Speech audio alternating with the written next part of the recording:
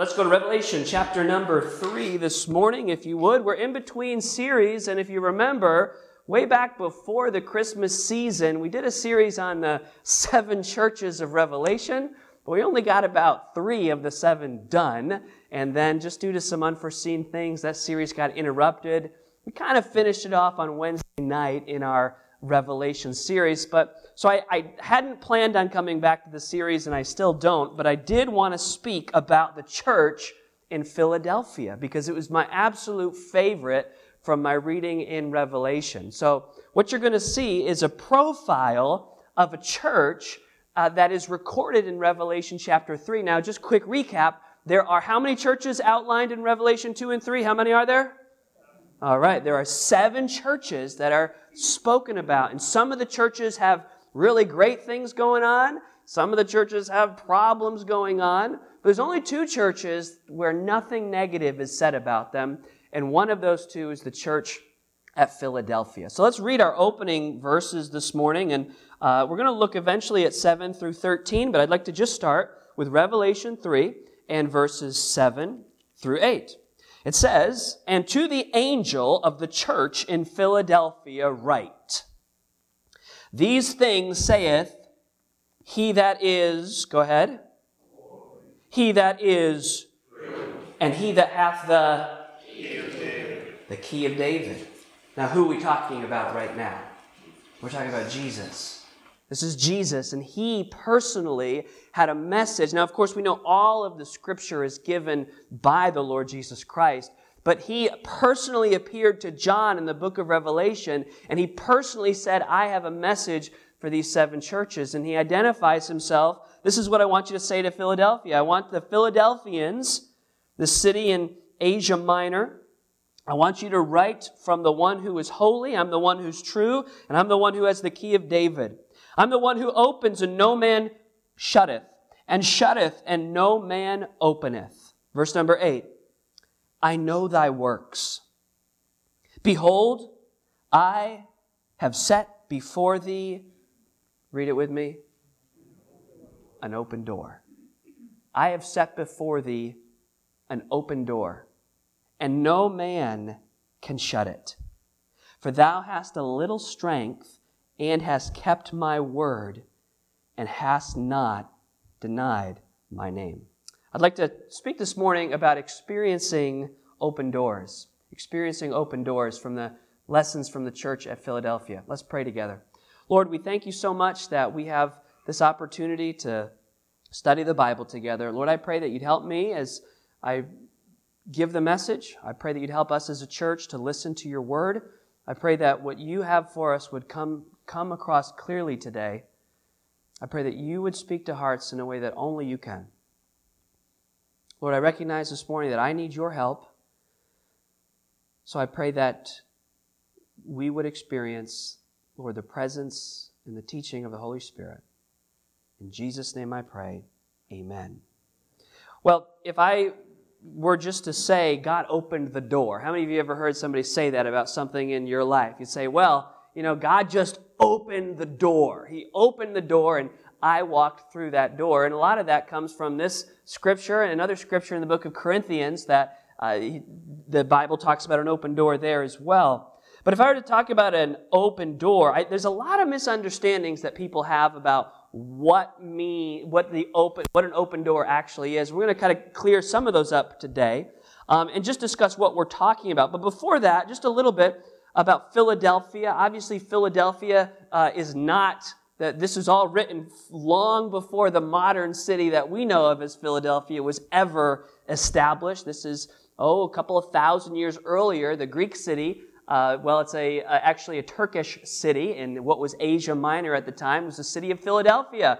And as you probably know, Philadelphia means the city of brotherly love. So it was a place that was known for its brotherly love. And surely the church at Philadelphia, it definitely experienced that as well. But to this church, it's described as the church of the open door. Wouldn't that be something? God comes to these people and he says, "I have set before thee an open door." Now, the great thing about open doors is all you have to do is what?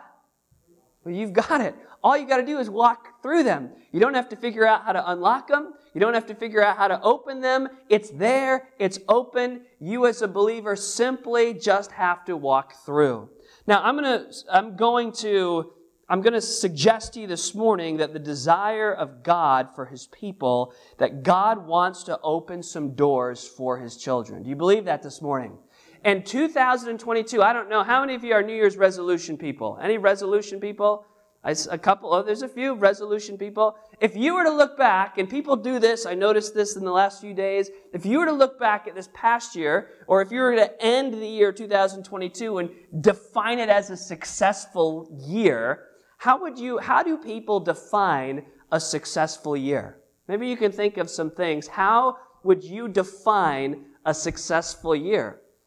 Well, maybe a successful year would have something to do with the numbers on a scale. I don't know. For some people, that's a successful year. Maybe your goal is to end the year 15 pounds lighter. Hopefully not 15 pounds heavier, but one or the other, you've got some kind of goal toward a physical fitness goal. Maybe you'll be one of those people that's crowding the fitness center in the next few days. Or maybe your goal, I just saw this symbol right there. A successful year would be defined by maybe some kind of financial increase. Maybe a new job, maybe a new opportunity, maybe a new house, or some kind of material opportunity. And truly, God does provide some of those things, and there's nothing wrong with setting those kinds of goals. But what are we talking about when we say an open door? I think a lot of people just think of, some opportunity that I received and God kind of made the way clear. But as I thought about it, I thought, well, how do we really define what an open door is? And so I put this little definition down, and you might disagree or you might have a little bit different definition, but I jotted this definition down that I'd like to use this morning. I would define an open door or open doors as spiritual opportunities sovereignly arranged by God. Spiritual opportunities sovereignly arranged by God. They're not selfish opportunities orchestrated by me. They're spiritual opportunities that are sovereignly arranged by God. And they don't always line up with our expectations, do they? They don't always. Our idea of an open door is not always what God has planned.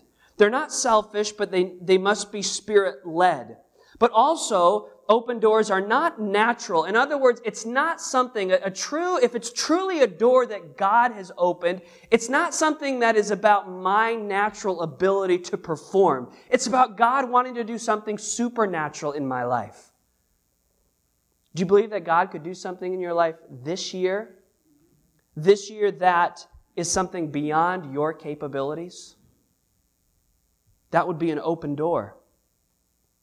And it's not based on rationalism, but it's based on faith. How does God want to stretch us this year? How does God want to, and each of us is going to have to get in the Word of God and answer that for ourselves, but how does God want to reveal steps to us and actions to us that are not based on, well, let me see, if I add this up and according to my calculations, and then if A plus B works out, we get C result. That God doesn't work on that kind of economy. God has His own mathematics, if you will. And I carefully worded that statement. It's not that God's ways are not rational, because of course He is the creator of reason, is He not? But He's not limited by our ability to comprehend. He's not limited by our ability to understand. It says that without faith, it's impossible to what? To please Him. Without faith, it's impossible to please God. And so it's going to require not selfishness on our part. If you want to have this be a year of open doors, it's going to require not selfishness, but Spirit-filling. It's not going to be a natural work, but it's going to be supernatural. And it can't be based on my own ability to comprehend, but it has to be based on me being willing to step out by faith and watch God do what I could never have imagined He would do. Notice a couple things here in verse number 7. Look Verse number 7, as he speaks to the church, he says, to the angel of the church in Philadelphia, write, these things saith he that is holy, he that is true, he that hath the key of David. Look at this. He that openeth, and no man shutteth, and shutteth, and no man openeth. Another important point here as we think about this introduction, the doors are not ours to open. Remember that. Who's the one doing the opening here? The Lord is doing the opening. In other words, our lives are not our own. He's the one who opens doors. He's the one who closes doors. But then, this great statement of confidence, he openeth and no man shutteth. If God opens a door, there's no one who can close that door. If God has a desire for your life, if God wants to accomplish something in your life, there is no one who can stop that. Because he says, I am the one who opens the doors. I am the one who shuts the doors. And nobody can open a door that I've shut, and nobody can shut a door that I've opened. Isn't it good to know that he's in control, that he's sovereign? But now as we shift to the rest of the message, we've got to understand this. Do all believers experience open doors?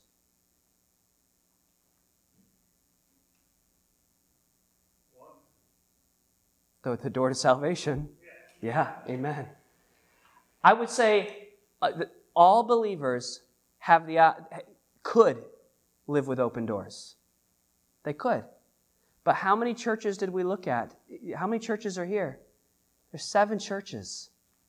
And there's only one where it's explicit, and there's maybe one other where it's implicit, but none of the other churches are described as having an open door set before them. Is that because God is capricious about his open doors and he only desires open doors for some and closed doors for others? Well, I understand there's an applicable sense for all of that. But the fact is this, when he describes, you're going to see some characteristics of this church that I believe put them in a unique position to walk through open doors. And if this church is the church of the open door, and if you and I would say, boy, I would love to have God say that to me as well, that there is an open door before me, I'm going to look at how this church is described. Wouldn't you want to do that? Wouldn't you want to see what God says about this church to say, hey, how can my life be surrendered in such a way that my life could be described as an open door set before me?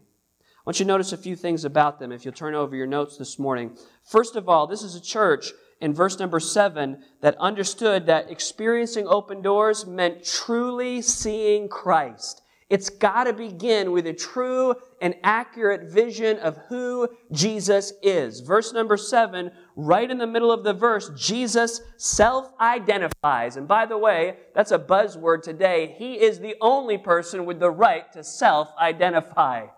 He declares who he is. We don't explain. We don't comprehend. We don't get to decide who Jesus is. Jesus declares who he is. And how does he describe himself? He says that he is, first of all, true. He that is holy, he that is true. He is holy and true. You see, when we talk about open doors, there's a lot of platitudes that go around there. There's a lot of people that say, well, I wasn't sure what decision to make, but I took a step and it just kind of seemed like the door is open. We're not talking about that kind of circumstance or happenstance. We're talking about saying, I have a life that is sovereignly ordered by God. And I'm walking in the Spirit, and I'm following his leading in accordance to the Word of God. You're never going to have confidence. I am never going to have confidence that I am truly walking through a door that God has opened unless I first have a clear vision of who Jesus is. And first of all, he's described as holy and true. This speaks of his purity. The last several weeks, for the Christmas season, we talked about the identity of Christ in John chapter 1. And we must understand that Jesus is holy. Jesus is pure. You say, okay, well, I understand that. But think about this. Focusing on the holiness of Christ, focusing on the purity of Christ, the more time we spend focused on Christ, what effect does that have on us? Well, the Scripture says, be ye holy as what? Yeah. So as Christ is holy, we reflect that holiness. And I want to encourage you that as you go through your devotions, as you think about, rather than us primarily focused on what we're doing and how we're behaving, all of that comes later. First, just start every day and moment by moment through the day, get a glimpse of the holiness and the glory and the perfection of Christ. I don't think it's an accident that he describes himself to this church as the one who is holy and the one who is true. Well, there's more about it. Look how else he describes himself here in verse number 7. He says, he that is holy, he that is true, and he that hath the key of David. There's only one other reference, and it's in the prophets, to this key of David. And it speaks about somebody coming back and receiving the authority of the kingdom. The authority of the kingdom. And when we see Jesus as the one holding the key of David, what it means is he has the right to sit on the throne. Now, ultimately, in the book of Revelation, we understand that that throne is going to be a true, physical, literal throne from which he will rule the nations. But also, in his authority, Jesus has the right to sit on my throne, the throne of my life, the throne of your life. And to the Philadelphians, it's important, and to you and I, if we're going to experience open doors, we've got to truly see Christ for who he is. Yes, he's pure and holy, but he has ultimate and complete authority. I've experienced many times where people say, well, God opened the door, God closed the door. Or in reference to some random circumstance in life. Well, let's just ask ourselves the question, is my life submitted to the authority of Jesus? Are we able to get verse number 7 back up there, or did you have some trouble with it? Let's try to get it. One more thing here. Look back at verse number 7. So you see, he's holy and true. He has the key of David with authority. And then the last thing that's said here is what? That he is the one who opens and closes. Openeth and no man shutteth. Purity, authority, and exclusivity.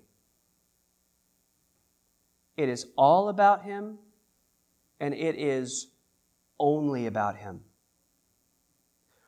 We said we live in an age where many people are perfectly comfortable ascribing their opinion to Jesus of who he is. Have you noticed that? People will say, well, I just think that God is this way. Or I just believe that God would do this or God would do that. I just have this opinion. Well, what the Scriptures teach us is this, that he is God and he is God alone. He will define himself. He is the one who has revealed himself in his word. He is in complete control. We don't get to decide. He is Lord over all. Jesus is all there is. He is the way. He is the truth. He is the life. He opens. He closes. He is all that is, and he is all that I have. I read an interesting quote this past week, and this really jumped out at me. The individual stated this: Jesus is not just all that we need. He is all that we have. Right? Let that. I didn't come up with that. Just think about that for a minute. Jesus is not just all that we need. He's all that we have. Sometimes I think we make the mistake of saying, I need more Jesus in my life.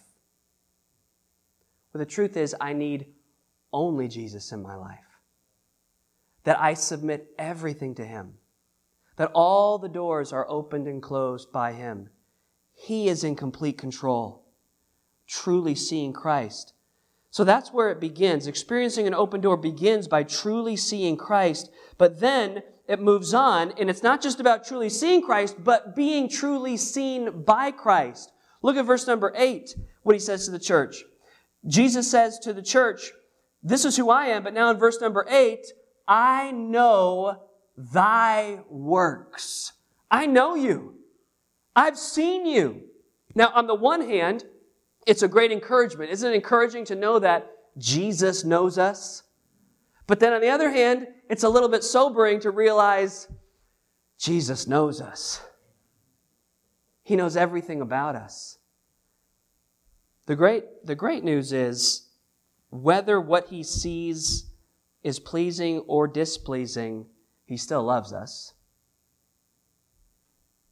However, it also reminds us of the foolishness of living with hypocrisy in our lives.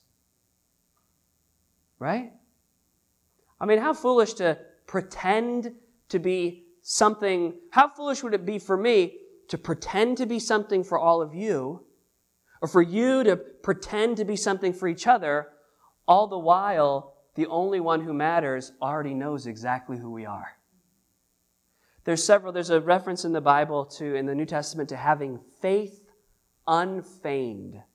In other words, not putting on a show or a pretense, but having a true, sincere faith. Now, do you believe that the church at Philadelphia was a perfect church? No, of course not. Just because Jesus didn't mention any of their problems, do you think they were without problems? Of course not.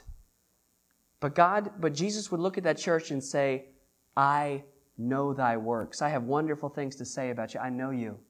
Let's be a people that we can say, you know what?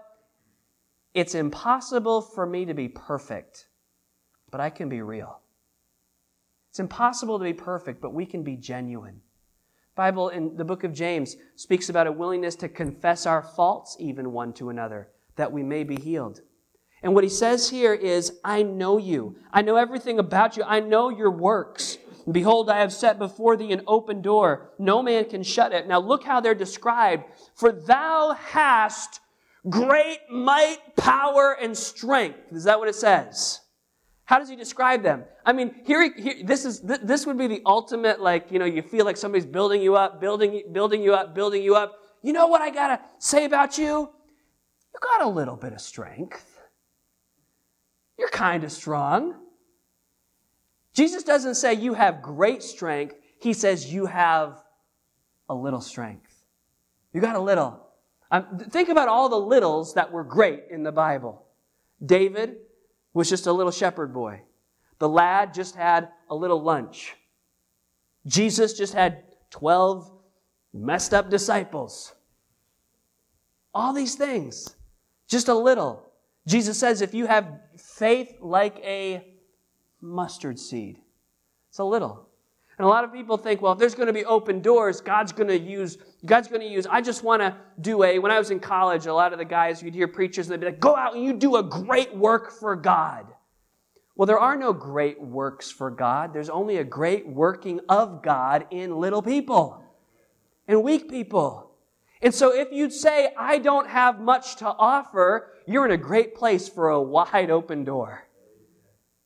He says, you've got a little strength. I know you. They weren't concerned with bragging and making people think they were greater than they really were. They're like, yeah, that's us. The little Philadelphians. We have a little strength. You have a little strength. And then the best thing Jesus could say about them is, and you know what? You've kept my word. You've kept my word. There'd be nothing greater that could be said at the end of our lives or at the end of this year than for another year as we go into our 40th year as a church. We've completed our 40th year. We enter a new decade as a church. One more year for us to say, at year 41, we've kept a word. We've kept a word. And for your family to come through the year and at the end of the year say, yeah, we've had difficulties, and boy, I sure felt like I just had a little strength. I didn't feel like I came through this year a champion for Christ, but I have a mighty champion. And I had a little strength, and I kept a word. I kept his word. See, we just get confused about what open doors are and what opportunities are and what success is. We're so quick to define success how we want, but he says, you've kept my word. You had a little strength and you kept my word. And they just lived real, genuine lives before God with their faults, with their failures, with their successes, with their strengths, but they kept the word. And you haven't denied. Thou hast not denied my name. See, we truly see Christ, then we're truly seen by Christ. And then we come to the third point, and we're uninfluenced by the hypocrisy and failure of others around us. You see, you've kept my word. You haven't denied my name. But now in verse 9, we're introduced to a group of people who have denied his name. And he's going to say, but you, church at Philadelphia, you, church of the open door, believer, you do not have to be affected by those who live in hypocrisy. Have you ever heard somebody say, well, I'd go to church, but the church is full of... No, you've heard that too, right? But the church is full of hypocrites. And you've probably heard this is kind of an old joke, but Walmart's full of hypocrites too, right? You still go there. It's everywhere. Maybe some of you haven't heard that one before. Oh. Verse 9. Behold, I will make them of the synagogue of Satan. Whoa! Which say they are Jews and are not. If anything, that warning right there, that warning right there would make me not want to be a hypocrite. When Jesus says, you claim to be part of the and this is using a Jewish context because obviously there was a strong Orthodox community in Philadelphia at the time. And he says, well, they claim to be the people of God, and they meet in their synagogue, and they walk in, and they have all their ceremonies, and you see the whole procession of them go to synagogue, and they claim to be the righteous people. And Jesus says, well, I'm going to tell you, that's not a synagogue. Well, yes, it is. It's a synagogue of Satan. Because they say they have the truth, but they lie. Whoa. That's pretty strong, isn't it? There are people who have compromised the Word of God. They no longer believe that this book is God's Word. They no longer believe that Jesus is the only way to salvation. They've denied the truths of the Scriptures, yet they still fill churches even this morning. And there's a level of theological hypocrisy that's rampant all across our nation, of people who claim the name of Jesus, but are truly of the synagogue of Satan. Then there are people who once claimed the name of Jesus and have drifted away. Let's just be encouraged for a minute this morning. It has always been that from the beginning. There are people that get so, and we have a social media generation today, so when something happens, you find out about it as soon as it happens, instantly. And the news, your news feed over the years, it will be filled with people who once were well-known Christians, but now they no longer live for the Lord. Or people you may know personally who once claimed the name of Jesus, but now they've completely walked away. That's happened from the beginning. Jesus had a disciple who wasn't true. But none of that closes the door. None of that hinders the work that God wants to accomplish through His people who are faithful. None of it changes that. They are uninfluenced. He says, you are there. Listen, some of us say, oh, but we live in such a hard time. The Philadelphian church, the church of the open door, they lived in a day where there were people around them that claimed the name of God, where Jesus says they're really of the synagogue of Satan. But that hasn't affected you, Philadelphians. That hasn't changed your faith. That hasn't caused you to step back. You continue to move forward in Christ. It says that, behold, I will make them of the synagogue of Satan, which say they are Jews and are not, but do lie. Behold, I will make them to come and worship before thy feet, and to know that I have loved thee. So what in the world? That seems kind of strange. You have to understand the context. These supposed religious leaders what would they have been doing to the Philadelphians, the true believers? Persecuting them, making their lives difficult, harassing them, antagonizing them. Eventually, they would be putting the Philadelphian believers to death.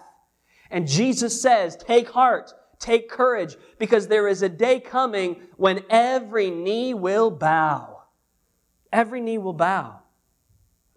The critics, the scoffers, the skeptics, the God deniers, the Bible deniers. We pray now for their conversion. We try to reach them with the love of Christ, but should they persist in their denial of Christ, should they persist in their attempted persecution of the church, Jesus reminds Philadelphia, don't let any of that bother you, because there is a day coming where even they will bow, ultimately before the King of Kings, but also in the presence of those who are faithful.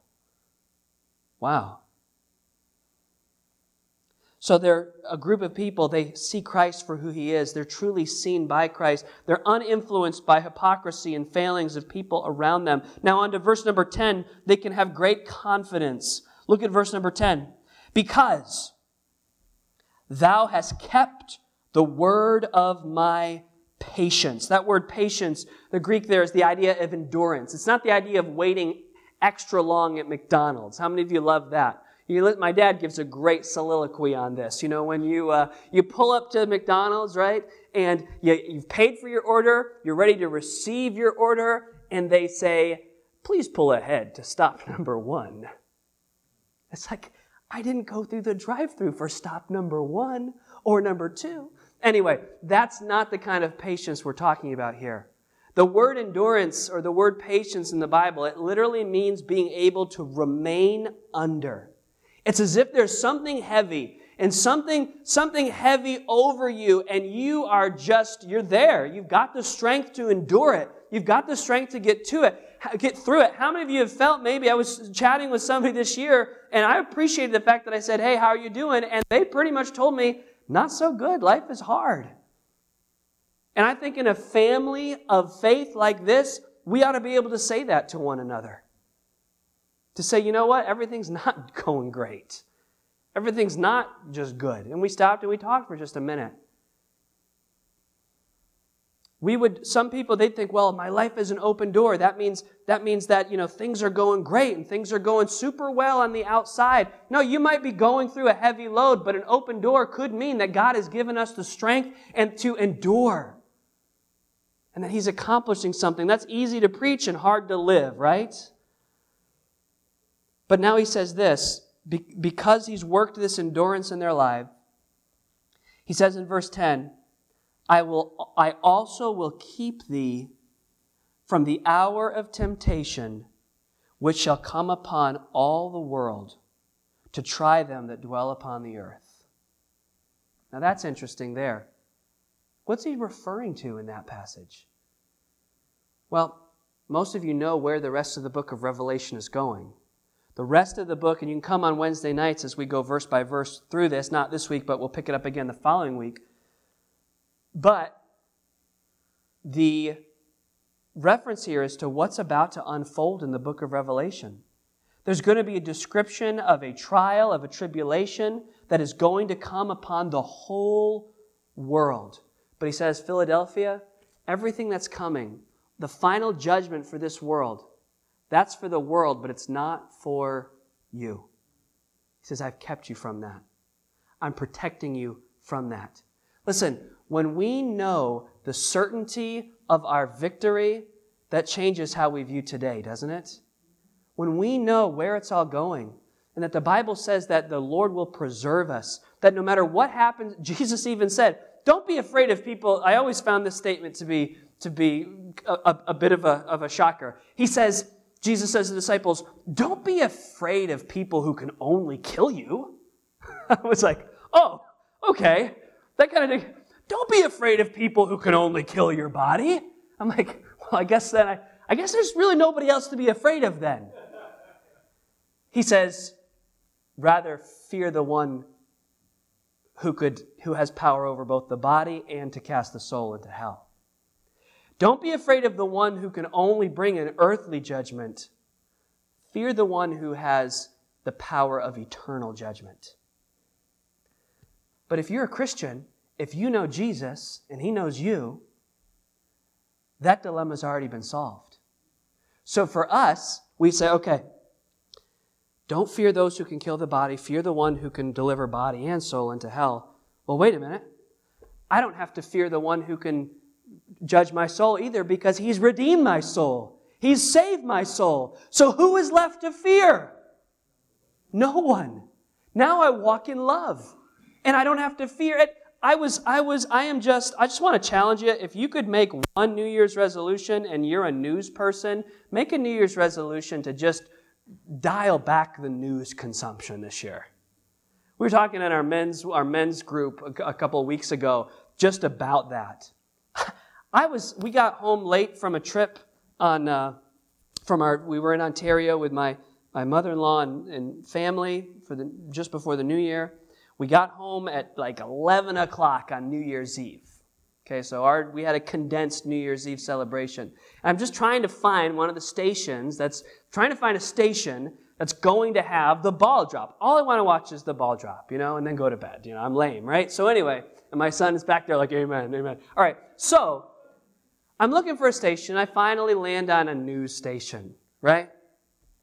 And fun, everybody's having fun, getting ready. And of course, I shouldn't have turned to a news station, because here we are with festivities all around us. And basically, the conversation went something like this. Can you believe what an idiot that politician is? Oh, but hopefully 2022 will be way better. It's like, we're just watching it, and I'm just like, come on. Can't we take a break from this for 15 minutes? I mean, there's 15 minutes to go. And the description was, and then they're like, yeah, well, this political leader is a really terrible person and things are really bad, but we still live in the greatest country in the world. I'm like, can't take it. Listen, as believers, we ought to have a confidence and an assurance that, listen, no matter what happens in this country, the best days for believers are yet to come. There's been a cycle of history and peaks and valleys in different ways for the church for millennia. Sometimes the church has lived in prosperous, thriving times. Sometimes the church has gone through persecution. But God chose us to live not then, but now. And God has desired an open door for us not then. We don't have the open door that previous generations have. We have the open door that this generation has. And I believe there will be many Christians who miss out on the open doors of opportunity because they're so focused on the negativity rather than being confident that God has this thing under control. We're confident in His protection. Nothing will interrupt God's plan for us. Nothing. Nothing will interrupt God's plan for us. We are delivered from the ultimate judgment. So what is there to be so concerned about? No wonder there was an open door. Now again, this isn't because this church was just full of great people. No, it's because they began with an understanding of who Christ was, and the Holy Spirit was transforming their lives. Verse 11 now, we see that they're faithful to the end. They're going to be faithful to the end. Look at verse 11. Jesus says, "Behold, I come" what? Quickly. "Hold fast that which thou hast, that no man take thy crown." This is a really interesting verse. I come quickly. That could be interpreted two ways, right? It could mean quickly in the sense of chronology, right? Like, hey, there's not much time left. I'm coming very soon. Or it could mean speed, not chronology. When I come, it's going to be quick. It's going to be fast. I think that second interpretation matches what we know about the Scriptures and what else the Scripture says. That the day of the Lord comes like a thief in the night. But the world isn't going to know what Jesus says, I am coming quickly. I am going to come at any moment. And there's a sense of anticipation for the church. There's a sense in this of anticipation that it could be at any moment that Jesus could come. This whole thing could be over in just a quick second. A twinkling of an eye, the Bible says, and we could be gone. And the reality of eternity will be upon us. I come quickly. So be faithful. Hold fast. Hold fast. Why? Why? Hold fast that which thou hast, that no man do what? Take thy crown. Wait a minute. I thought open doors are supposed to make things simple. They're walking through an open door, and what are they going to deal with according to that statement? What are they going to deal with? Huh? Going to be some conflict, right? There's going to be some opposition. Do you see what it says? Don't let anyone take your crown. Don't let anyone do it. You have been saved from the judgment, but you're going to go through a battle. An open door doesn't mean that there won't be battles to fight. It doesn't mean there won't be trials or difficulties. In fact, the difficulties that you may face, the trials that you may face, the opposition that will come against you will be so intense that they will try to defeat your progress and rob you of your rewards in heaven. So he says, just keep pressing on. Be faithful. He gives a realistic expectation. I've known people that would say, let's put it this way. They have equated an open door in their life with favorable circumstances. I've been guilty of that. Or we say, I took a step and it seemed like the way was easy, so I just assumed that that's where God wanted me to go. But I've had other experiences in my life where I've taken a step to be immediately faced with opposition, difficulty, and a hill to climb. It's just like this theme is throughout the Scriptures. Just like Jesus, or just like God in the Old Testament leading them into the Promised Land. They go to the Promised Land, but who was there when they got there? Canaanites. Oh, you gave us the land, but now we got to fight for it too? Yeah, I'll give you the power. I'll give you the victory. I'll give you the strength. I'm going to face things this year where, listen, I would love to just say, the door was open, I walked through, and man, it was just like I could ride a skateboard through the year, just cruise right along. But no, we're going to come up against opposition. We're going to come up against difficulty. But he says, hold fast. Hold fast. Be faithful to the end, and the best part now comes at the end, verse number 12. Look at the best part of this open door kind of living. Him that overcometh. Now, I've got to say this. The overcomers are in every church. You read the 7 churches, there's overcomers everywhere. It refers to the ones who are true believers through it all. He says this, he that overcometh, will I make a pillar in the temple of my God. That's not literal. That would be a strange eternity to be part of the pillar. I'm having weird imaginations about that right now. Like, I'm part of the pillar. The idea is the church right now is the pillar and ground of the truth. You and I as believers, we make up the building of God. He says, you are the temple of God. And this eternal temple that God is building in a spiritual sense, the overcomers, the believers, we are pillars in the eternal temple of God. And he shall go no more out, and I will write upon him the name of my God. If you got a real problem with tattoos, it's going to be difficult at the very end. Just saying there. Just saying. That was for free. Don't build your theology off that, okay? I will write on him the name of my God and the name of the city of my God. When you put your name on something, it indicates what? That is mine. That's mine. But he doesn't just put his name on us. He puts the location on us. So I don't know what this is, if this is a literal mark on our glorified bodies in eternity. I don't know. I think it's a bit to understand. But what this says is who I belong to and where I belong. Who I belong to and where I belong. Believer. To bring us back to something we said at the beginning, because the name of Jesus, the name of God, is written on you and written on me if we know Christ, there's no one in this earth or heaven outside of the Lord who can define who you are. There's no one can. When the devil comes and accuses you and says, oh, yeah, but you're look at your past, look at who you were. It's not who I am. I have the name of Jesus on me. But look at what you just did. Look at how you fell. Nope.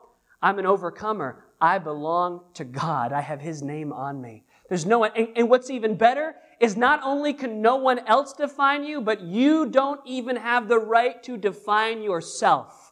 We live in a generation where everybody's saying, well, I'll define who I am. I'll define who I am. I don't want these people to tell me who I am, so I'm going to do it. And then people struggle from identity to identity to identity, trying to understand even who they are. What a place of security and blessings to know that I am defined as a child of God and a citizen of the heavenly kingdom. That is who I am. And nothing can change that because of Christ. So why would I want to live any other way? No one can define me. Nothing can change my destiny. And those facts alone should motivate me to be fully surrendered to walk through the open door. I will write upon him my new name. So the application comes from verse 13.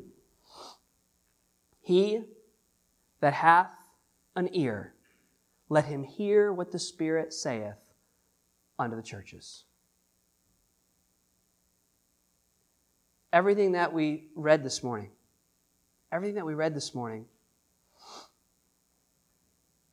only makes a difference in your life if you what? If you have ears to hear. Jesus spoke a lot about this. There are things that are only spiritually understood. Do you hear what God is trying to show you this morning? Do you hear the voice of the Lord? Not in a mystical way, but the way God's voice works is He takes the Scriptures, and the Holy Spirit, far better than I could, the Holy Spirit takes the words that we read in the Bible and personalizes them to our hearts. It says, you needed this. You needed that. What is God trying to do in your life? What open doors will God set before you this year? Will you have spiritual eyes to see them? Will you have spiritual ears to hear His calling? And most importantly, do you have a personal relationship with Jesus Christ at all? You can come to church, you can read your Bible, you can do religious things, but has there been a time in your life where you understood that you needed Jesus? That whole question that we read about having His name on us and being saved from the judgment to come, have you settled that in your life? Because that's the foundation of it all. This morning you have an opportunity to do one of two things. If you're not sure about your eternal destination, you can settle it today. You can be saved by calling on Christ. And if you need to let God speak and open some doors or close some doors in your life, that's an opportunity for you, Christian. Let's have our heads bowed and our eyes closed as we come to a time of prayer.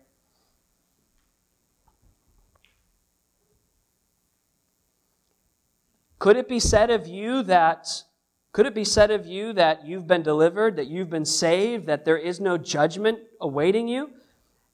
Is that true in your life? Has there been a time where you asked Jesus to save you, where you put your faith in Him?